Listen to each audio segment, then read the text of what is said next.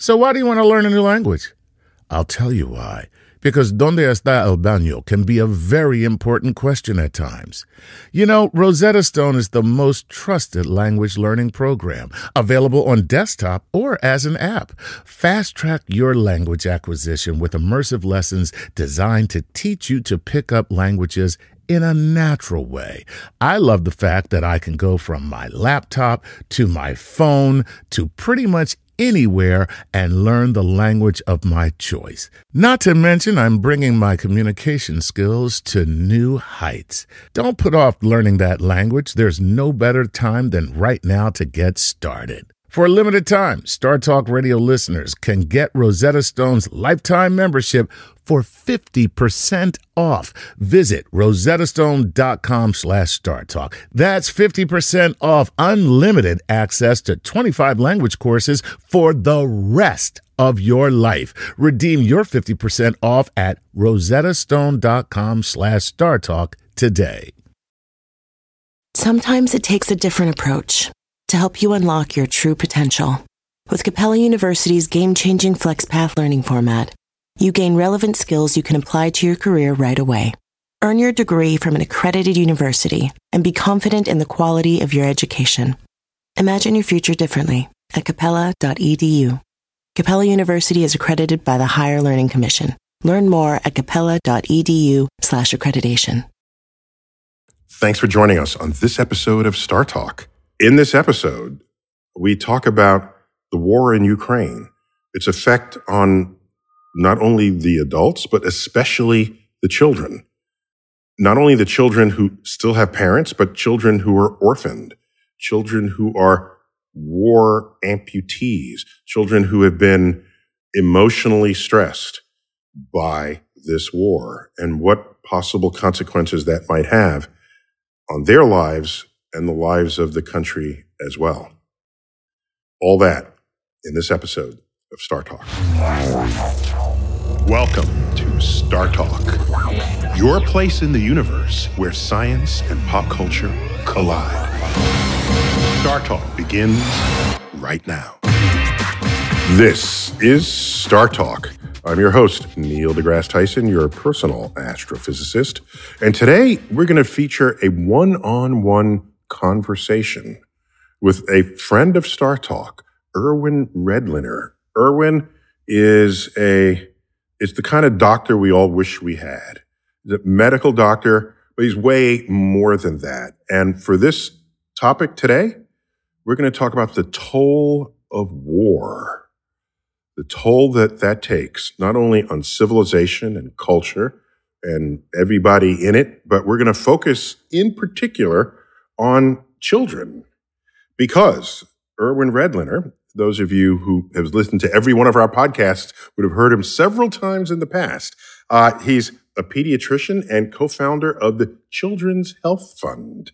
Also co-founder of the Ukraine Children's Action Project, about which we'll hear much more in the coming minutes. And I also have here from his resume, founding director of Columbia University's National Center for Disaster Preparedness. Find our interview with him in our archives, learning what that's all about. And is author of a book, The Future of Us, What the Dreams of Children Mean to 21st Century America. Oh my gosh, Irwin, welcome back to StarTalk, dude. Thanks, Neil. Always a pleasure to be with you. Listen, you just got back from the Ukraine. I mean, if not hours ago, certainly days ago. Yeah. Tell me about war and its impact. I mean, there's enough written about, the armies took to this and they advanced on a hill or this thing was destroyed. And there's less talk about just people and just being displaced and being harmed and the death and the destruction and the bloodshed. So I'm just curious, what were you doing there specifically? This is our fourth trip there. I mean, us meaning Karen Redlener, my wife, who's the co-founder with me of Ukraine Children's Action Project. Our fourth trip there since the most recent invasion by Russia of Ukraine's landmass. And we'll get into that later. But I think what we discovered, first of all, we got there on a Sunday evening, and the next morning, maybe 11 hours after we arrived at the hotel, the air raid sirens went off in Lviv, where we were, and announcements were coming across the hotel's PA system. Go to the basement now. And we went down to the basement. The electricity was off by that time. We spent 5 quality hours with some colleagues who were there actually at the hotel to meet with us. But we were living the experience, not the destruction part of the experience, but the fear and uncertainty part of it with everybody else in Ukraine. And I think the main way of looking at this is that when you actually visit the place that you're reading about in the newspaper, whether it's a big disaster, some other trauma, whatever you're doing, there's a little bit of a gap, maybe a big gap, between the abstract, what you're reading about, what you might be seeing even in television news clips, the gap between that and the reality of the experience.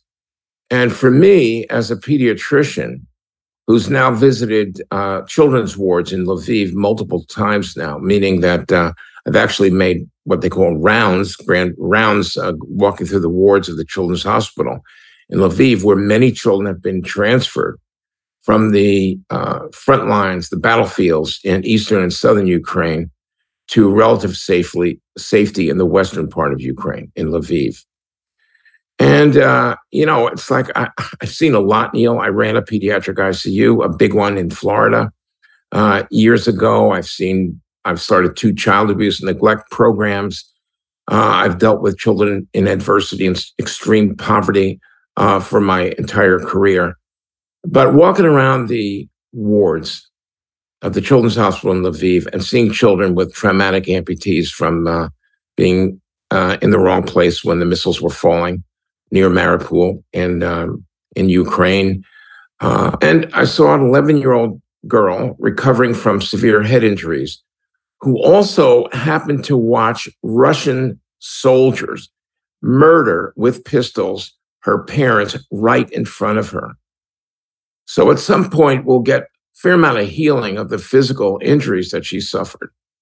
But I'm not sure that in a normal, full lifetime, she will ever come remotely close to recovering from the psychological trauma she saw. So, yeah, this is an emergent reality. I think that our emotional health, growing up, we all heard about, are you shell-shocked, right? Or are you not, coming from Vietnam? But I don't know that there was an entire sort of branch of professional healing given unto the emotional stability of people who've been in war, especially children. Well, it's happening much more than it was in World War II or Vietnam with respect to troops, and secondarily with respect to the families of troops, but really not even completely enough there. But in terms of civilians in the population, the civilians in Iraq who became the secondary casualties of our excursion there, or the population of Vietnam when we're there, no, we don't pay any attention to that whatsoever. So being there is a pretty remarkable experience from that point of view. And these the children before the war, there were 7.5 million children in Ukraine, the child population. 5 million of them, 2/3, have been displaced. Either half of them been displaced within Ukraine itself in the western part. Half of them became part of the refugee population, most of which are in Poland, but many other countries as well. These children were A, traumatized, and B, experiencing long-term educational disruption. And for Karen and me, that's really a double whammy that is very difficult for children to get over. So you think about 2/3 of the country, which would be equivalent to about 50 million children in the United States, being suddenly displaced by war. To try to calculate how we're going to deal with that and preserve the dreams and aspirations and potential productivity of these children in the future, it's actually not clear. So our foundation is focused on those two things. The Ukraine Children's Action Project. Yes, the Ukraine Children's Action Project is actually focused on this primarily, but not entirely, this double agenda. First, that we're interested in how can the psychological trauma be addressed by Ukraine in general, and how can we make sure that children are not missing school while they're waiting for the war to end.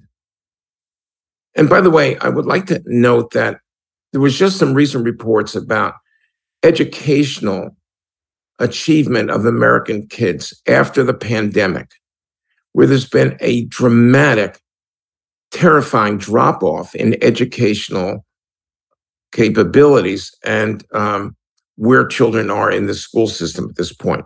So pandemic, which had many children out of school for a long time, especially in cities like New York, is taking a toll on where children are educationally. And imagine that happening in large scale with a lot of this physical trauma on top of it. So obviously you're treating physical trauma first, because a person can die without proper treatment. But what about, and then the emotional trauma, you have to see how that manifests, right? As time goes on, presumably there'll be a whole scholarship that will rise up around, like you said, you don't know what to do about it, right? And so you need clever people, inventive people, people who have thought about it in other ways, perhaps, all coming together to try to develop some kind of plan for this. What about sort of the supply chain of food and nutrition and medicines? Right.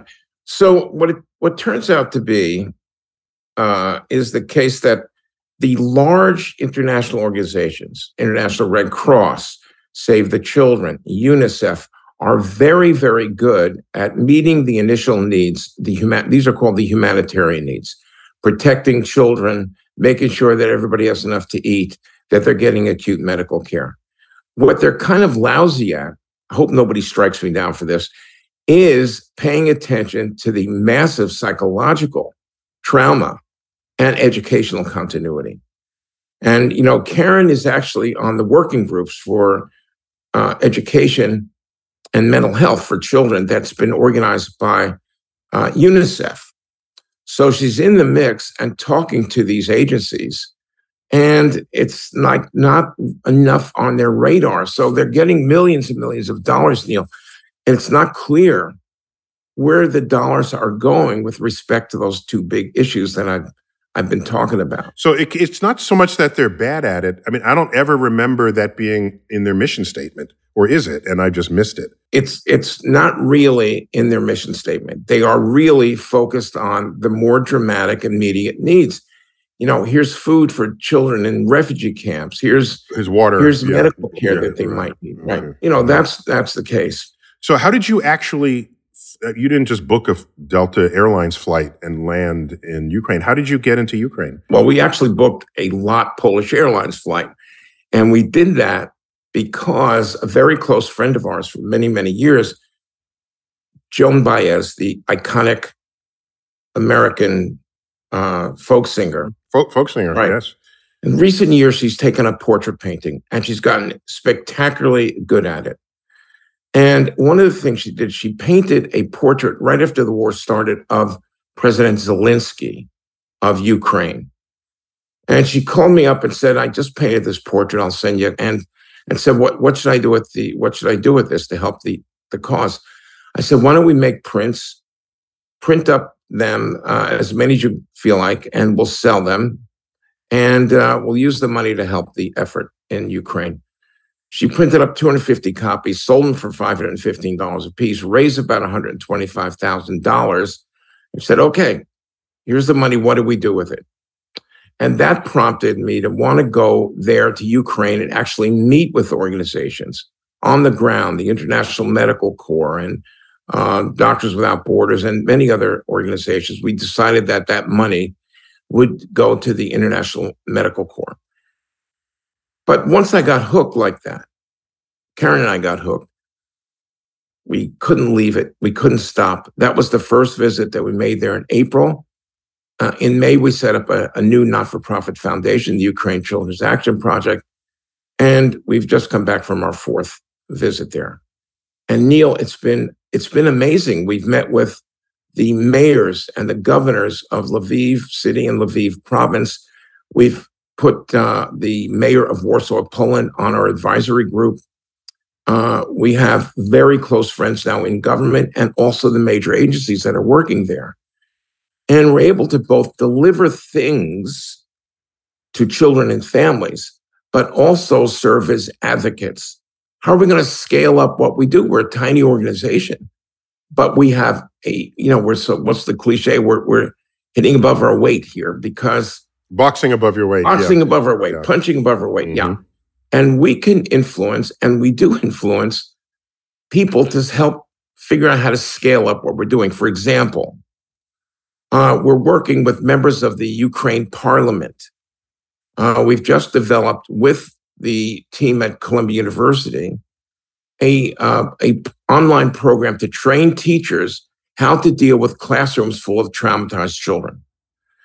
Almost finished. It's going to be translated into Ukraine and to Polish, and it's going to be available in Lviv and Ukraine. But Parliament of Ukraine is interested in scaling it up so that every teacher in Ukraine has access to and may be required to take this particular training program. So this is like advocacy in action. We're not just talking about it or writing about it, which I try to do as much as possible, but it's part of our mission is to get things scaled up or influence people to scale up. And by the way, I hope you're keeping very good notes because this sounds like a playbook for any future such conflict where you have traumatized, physically injured children that are like refugees or otherwise in warfare.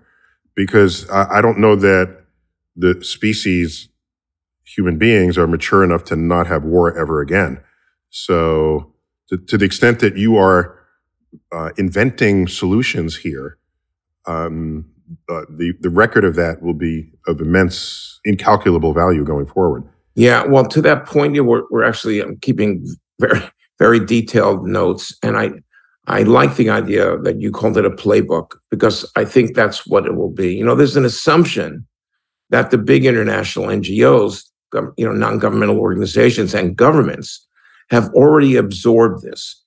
I was in the first big disaster I went to was 1976, which was a massive earthquake in Guatemala. And I saw things, I couldn't believe it. I was in Ethiopia in the 80s during the famine there. And it's the same over and over again. The immediate needs are, pretty well met, but nobody has been paying attention to the psychological trauma. And what happens to children who don't go to school for a couple of years? I spoke to if I could just add, I spoke to a 9-year-old girl with her family. They were Syrians in a refugee camp in northern Greece in 2017. And like I always do, I'm a pediatrician and a grandfather. So I was talking to them through a translator, and I asked the 9-year-old girl, what do you want to be when you grow up? Beautiful young Syrian kid, looked much like my then 9-year-old granddaughter. She says to me with a big smile on her face, I want to be a doctor. And even to this day, I feel like it's tough talking about this. She says to me, I want to be a doctor. I know she hasn't been to school in 3 years.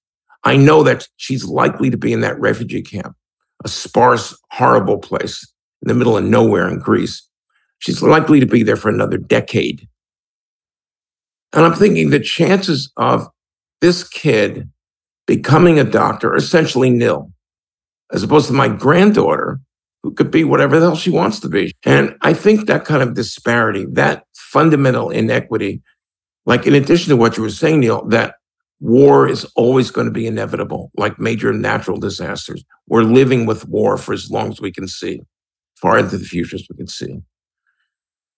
But so is the inequitable treatment of children in our world. And that's something I've just been dedicated in trying to figure out. We've got to take a quick break, but when we come back, more of my one-on-one conversation with Dr. Irwin Redlener when StarTalk returns.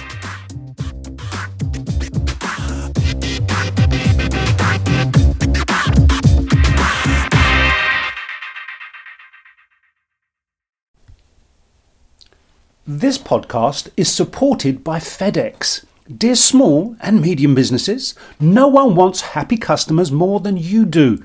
So you need a business partner just like you, like FedEx, who understands your passion for serving your customers because they have the same commitment towards you. That's why FedEx offers you picture proof of delivery, packageless and paperless returns, as well as weekend home delivery to 98% of the US on Saturday and 50% on Sunday. See the FedEx service guide for delivery information. What's more, FedEx Ground is faster to more locations than UPS Ground. Trust FedEx for timely deliveries. See what FedEx can do for your business. Absolutely, positively FedEx. Whether you're a family vacation traveler, business tripper, or long weekend adventurer, Choice Hotels has a stay for any you. And that's good, because there are a lot of me's. Choice Hotels has over 7,400 locations and 22 brands, including Comfort Hotels, Radisson Hotels, and Cambria Hotels. Get the best value for your money when you book with Choice Hotels. Cambria Hotels feature locally inspired hotel bars with specialty cocktails and downtown locations in the center of it all. Hey, that's me. Radisson Hotels have flexible workspaces to get the most of your business travel and on-site restaurants. That's me too. And at Comfort Hotels, you'll enjoy free hot breakfast with fresh waffles, great pools for the entire family, and spacious rooms. Hey, that's me too. I guess I'm just going to have to stay at all of them. Choice Hotels has a stay for any you. Book direct at choicehotels.com, where travel comes true. At Capella University, you'll get support from people who care about your success. From before you enroll to after you graduate, pursue your goals knowing help is available when you need it. Imagine your future differently at capella.edu. I'm Joel Cherico, and I make pottery. You can see my pottery on my website, cosmicmugs.com. Cosmic Mugs, art that lets you taste the universe every day. And I support StarTalk on Patreon. This is StarTalk with Neil deGrasse Tyson.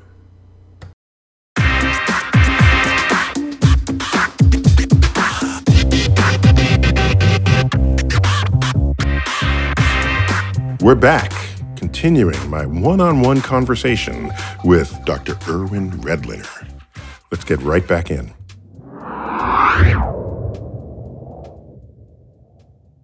Irwin, tell me about the emergent technologies, the communication technologies, the Starlink satellites, the internet, social media. Are these helpful or not in trying to recover some sense of social, cultural development? So the shorthand for that is normalcy. We're trying to establish normalcy, starting with the idea of children not being damaged by the ongoing psychological trauma that they're receiving, and especially getting children back to school. So the role for technology is huge, and we're already deploying it in the training for teachers who deal with psychologically affected children. And we're dealing with the issue of educational continuity by buying and distributing a lot of tablets. And uploaded into those tablets are the full curricula. I mean, in the summertime, Ukraine had to divert some of the funding for education to the military for obvious reasons, as a result of which every fifth grader did not get the textbooks they need. And we were going to buy textbooks, but they said, could we possibly get tablets? We said, of course, makes total sense. So we're distributing them like crazy now, as many as we can buy, which depends on how much money we can raise. And this is what we're doing. So children will be holding in their hands technology. Their teachers will be, their mental health providers will be, and their parents will be. And I think that technology, Neil, is key to being able to do something substantive and enduring for the children that really need it in Ukraine, and also the ones who are refugees outside of Ukraine. So you've been trying to get inside kids' heads forever, trying to see the world through their lens. In your book, The Future of Us, What the Dreams of Children Mean to 21st Century America, what was the major theme there that drove the contents of the book? Well, by the way, it was a theme that came very powerfully to us in Ukraine a week and a half ago.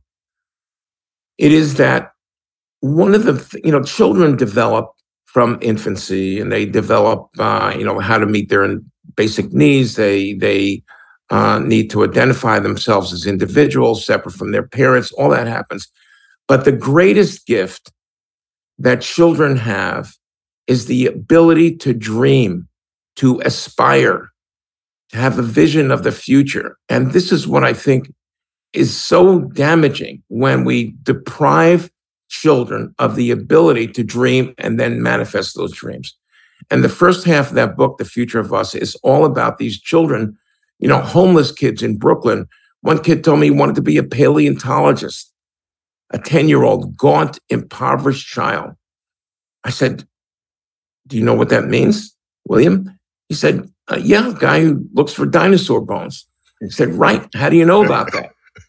The kid on the back of our mobile medical unit, where I'm treating him, reaches in his pocket, picks out a yellowed newspaper clipping from the New York Times about a paleontologist out west. Somebody had given him this.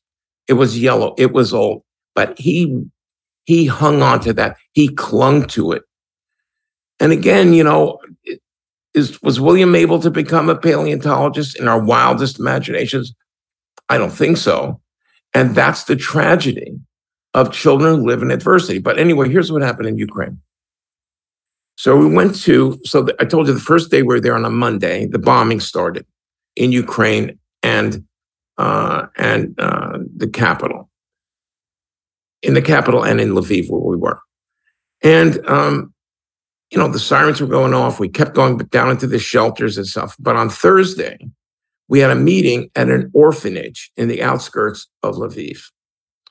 On Monday, when the bombings had started, the staff brought these children into a shelter. I mean, they could hear and see the smoke and the explosions. It was pitch black. There was no electricity, and there was no cell phone service for the adult staff. The kids cried that first Monday for 5 hours straight. So Tuesday, Wednesday, 3 days later, I'm up there at the orphanage. It's a beautiful sunny day. And I said I wanted to speak to the children. They brought a dozen kids to see me, to visit with me. My usual MO, I said to the kids, through a translator, "I'd like to know how old you are and what you'd like to be when you grow up." And these are kids now, orphans, who had come from a completely bombed out town in eastern Ukraine. And they say, "I want to be a computer programmer. I want to be a builder. I want to be a manicurist. Some kid said to me, I want to be a jeweler." I said, "My ring broke. I wonder, would you help me if you were a jeweler?" Absolutely. I'm going around. There's 2 kids who want to be singers. And I swear to God, and I have it on tape, so you don't have to trust my words here. But I get to the last kid, a really adorable little 11-year-old girl. "What do you want to be when you grow up?" She says, "I want to be president." I said, "President?" "Of Ukraine," she says, just for emphasis. And I'm blown away. It's like, this is what I wrote about in this book. These kids with dreams in the face of impossible adversity. And what a crime against humanity for us to allow these dreams to be smothered eventually by our inability to manage the adversities they live in and live with. So this is, I guess, if I had to define what I've been doing for these last 50 years, it's been trying to come to grips with that. And initially I was really, I'm a doctor. I was doing healthcare and all that. It's great. At some point about, 10 years ago, I said, healthcare is not enough. I care about the success of these children. And by the way, the success of children is greatly related to the success of our society. Oh, yeah. Our productivity, our ability to create happy, comfortable, productive communities depends on how we manage the adversities that many children live with, in my opinion. So that's where things are. And that's where it all came back to me in stark language and feelings. So the concept of that book was, in a way, sort of a baptism for you to think about how to even embrace this problem, or how to think about the problem before you even come up with a solution, if there is one. Yeah, the solution is, can we all get along, right? The adults. All right. The kids are not the ones out there fighting each other. It's the grown-ups. Yeah, and fighting each other all kinds of ways. It's not just war. Think about what's happening in the United States. We're dealing with a very, very divided society, Neil. And, how do we make progress on the things that really matter if we're storming the Capitol in an insurrection, if we're fighting with each other, if we're anti-Semitic, racist factions that are armed growing up here? It's like we don't have the mental space in some ways to really get to the root of what we need to do, which is something we all have to work on. I think we all can work on, but it's a big challenge. Let me ask you about another part of your expertise. One of as I said at the top of the show, one of my interviews with you were about your role as a disaster preparedness expert, and disaster, not just, we're talking about disasters on a level that most people do not think about, where the transportation grid is taken out. There, the water supply, on a level where, oh my gosh, what are the next steps? When you see the destruction in Ukraine, such as what would occur in most war zones, how does all that get rebuilt? I guess it has to end first, but who's making it end? And once it ends, do you rebuild? Do people move back in? I've never even thought about that. So I have a talk that I've been giving lately to medical students and so on and other groups. And part of that talk is about the recovery of Ukraine. That's the word I was looking for there, recovery. And, a couple of months ago, President Zelensky said it's going to take $750 billion to manage the recovery of Ukraine. I think it's going to be double that. But whatever it is, the reason it's so expensive is obvious. We're talking about full cities that have been absolutely leveled. And there's the physical issue of rebuilding the cities, fixing the highly damaged infrastructure from the electrical grid to the fuel supply lines and everything you can think of, the transportation modalities, everything. But then there's the human elements of recovery, which again comes back to what do we have to do for the people that have been psychologically traumatized? If we have kids that are not getting educated, Ukraine only has about 18% of its population that are children. We need really all of them to be fully functional. But if we have so many of them damaged and have had their education disrupted, what's going to happen with that? We have to do a lot of remediation of children who've had psychological trauma and educational disruption. So there's a lot of human issues involved also. But like you said, Neil, step one, stop the damn war. We've got to get this war to stop. And, there's growing, let's say, controversy about what needs to happen here.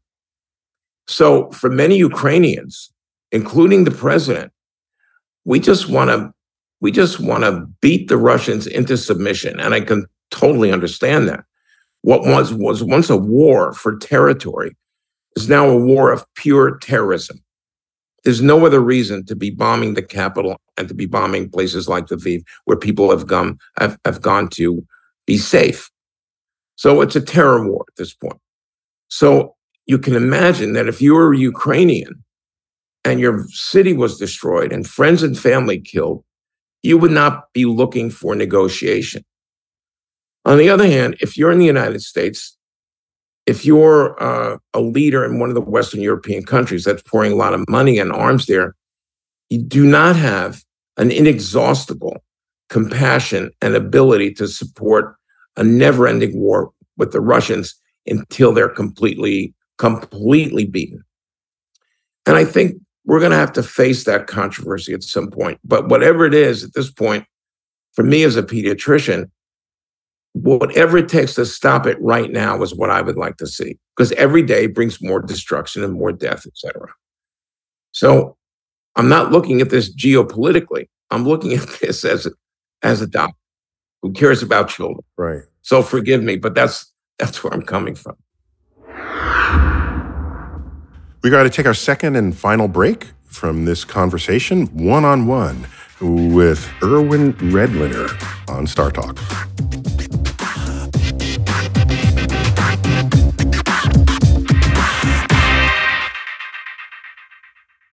At Capella University, you'll get support from people who care about your success. From before you enroll to after you graduate, pursue your goals knowing help is available when you need it. Imagine your future differently at capella.edu.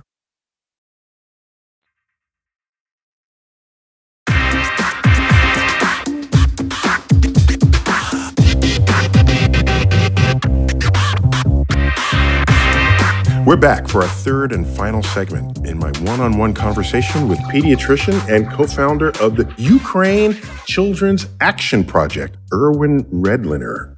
Let's get right back in. Is there any knowledge or insight from children in the Second World War who were displaced? I mean, a lot of cities were bombed out across multiple countries. Surely there's some scholarship on that. Some research? It's a complicated research question. And whatever little research was actually done, very little of it, close to zero, was actually understood, adopted, and put into play in any modern war. It's amazing to me. I would shudder to think what's going on in Syria, in Iraq, and Vietnam still. I mean, we don't learn from past experiences about much of anything. You, in your book, have brilliantly talked about some of the great advances that we've made. The timeline it's one of the things I just was staring at that, Neil, because maybe there's hope for us is what I'm thinking. But when it comes to advances in the human condition, and by the way, we have eliminated a fair amount of poverty and hunger in Africa, but there's still 1 billion kids that are hungry every day with food insecurity and so on.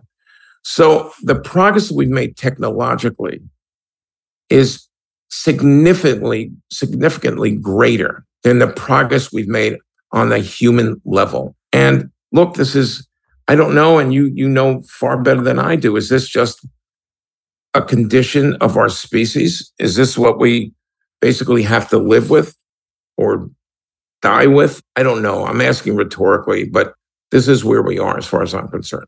Well, there is the promising data on the fact that fewer people today are living in poverty than in past decades, and more people are living longer.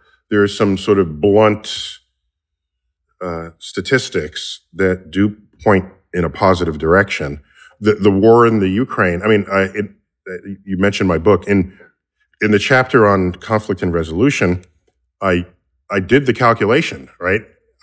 In the Second World War, between 1939 and 1945, 1,000 people per hour were killed in the service of that war. You just take the total death toll, divide it out, you get 1,000 per hour.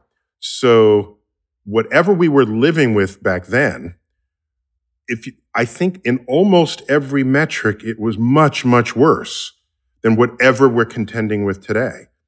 It's just hard to see it and feel it that way because we don't live for 200 years, right? No, of course. Whatever we do. Yeah. And we don't have the longest of views on which to analyze this. But what hope do you bring? I mean, I'm almost in tears hearing every place you've been in the past 50 years.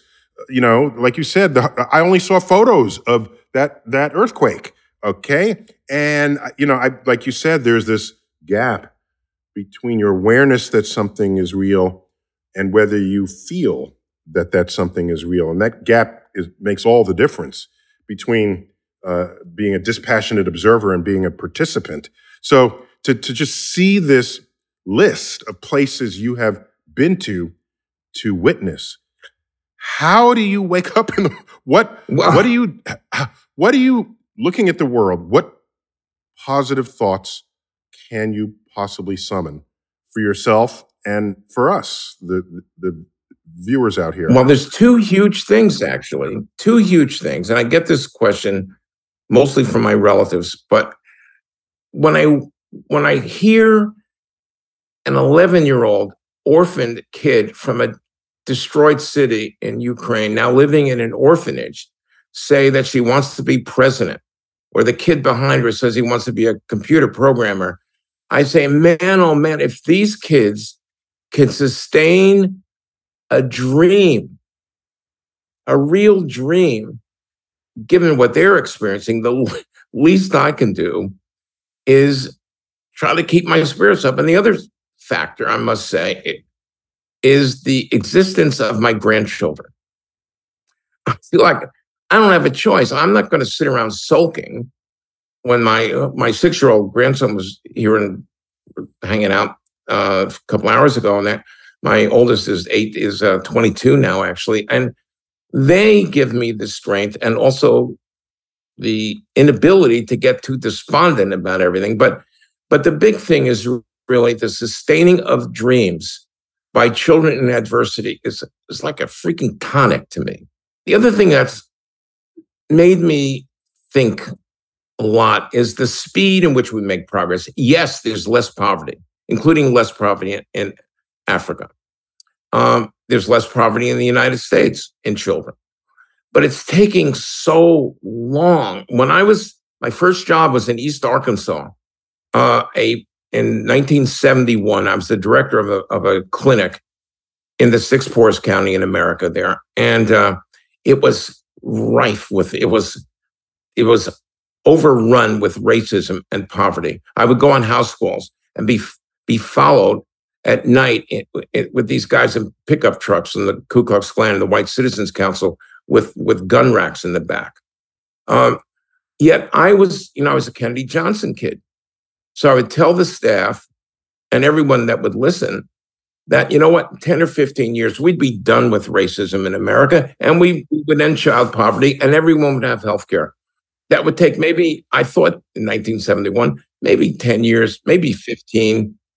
And here we are. I'm at the end of my life, Neil, and we still have what we see around us. I don't understand how that could be. And I have a son that's a doctor, a wonderful young guy, Michael.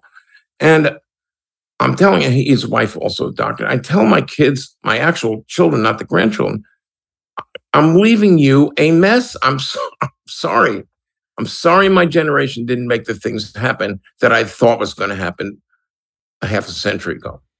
All right. Well, the arc of progress, as has been described, whatever is the slope of that arc, you'd still rather be living today than 40 years ago, for sure. No argument. No argument there. And I'm reminded of a few lines from a poem by Langston Hughes, where he says, hold fast to dreams, for if dreams die, life is like a broken winged bird that cannot fly. And well, I'm getting the chills from you reciting that verse, and I think I'm going to make that into something I can hang on my wall in front of me. Langston Hughes. So you're you're not a dream catcher so much as a dream enabler, perhaps, a dream documenter, which we need. We all need that. Irwin, thank you for this. I think your third appearance on StarTalk, and we look forward to many more, maybe as progress reports on not only Ukraine, but so many of your other fascinating projects, just trying to make a better world for especially those directly affected, but in the end, for us all.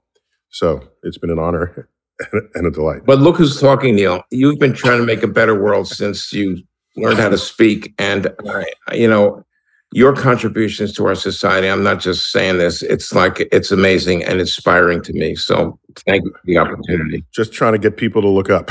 Right? Yeah. All right. Dr. Irwin Redlener, thanks for being here.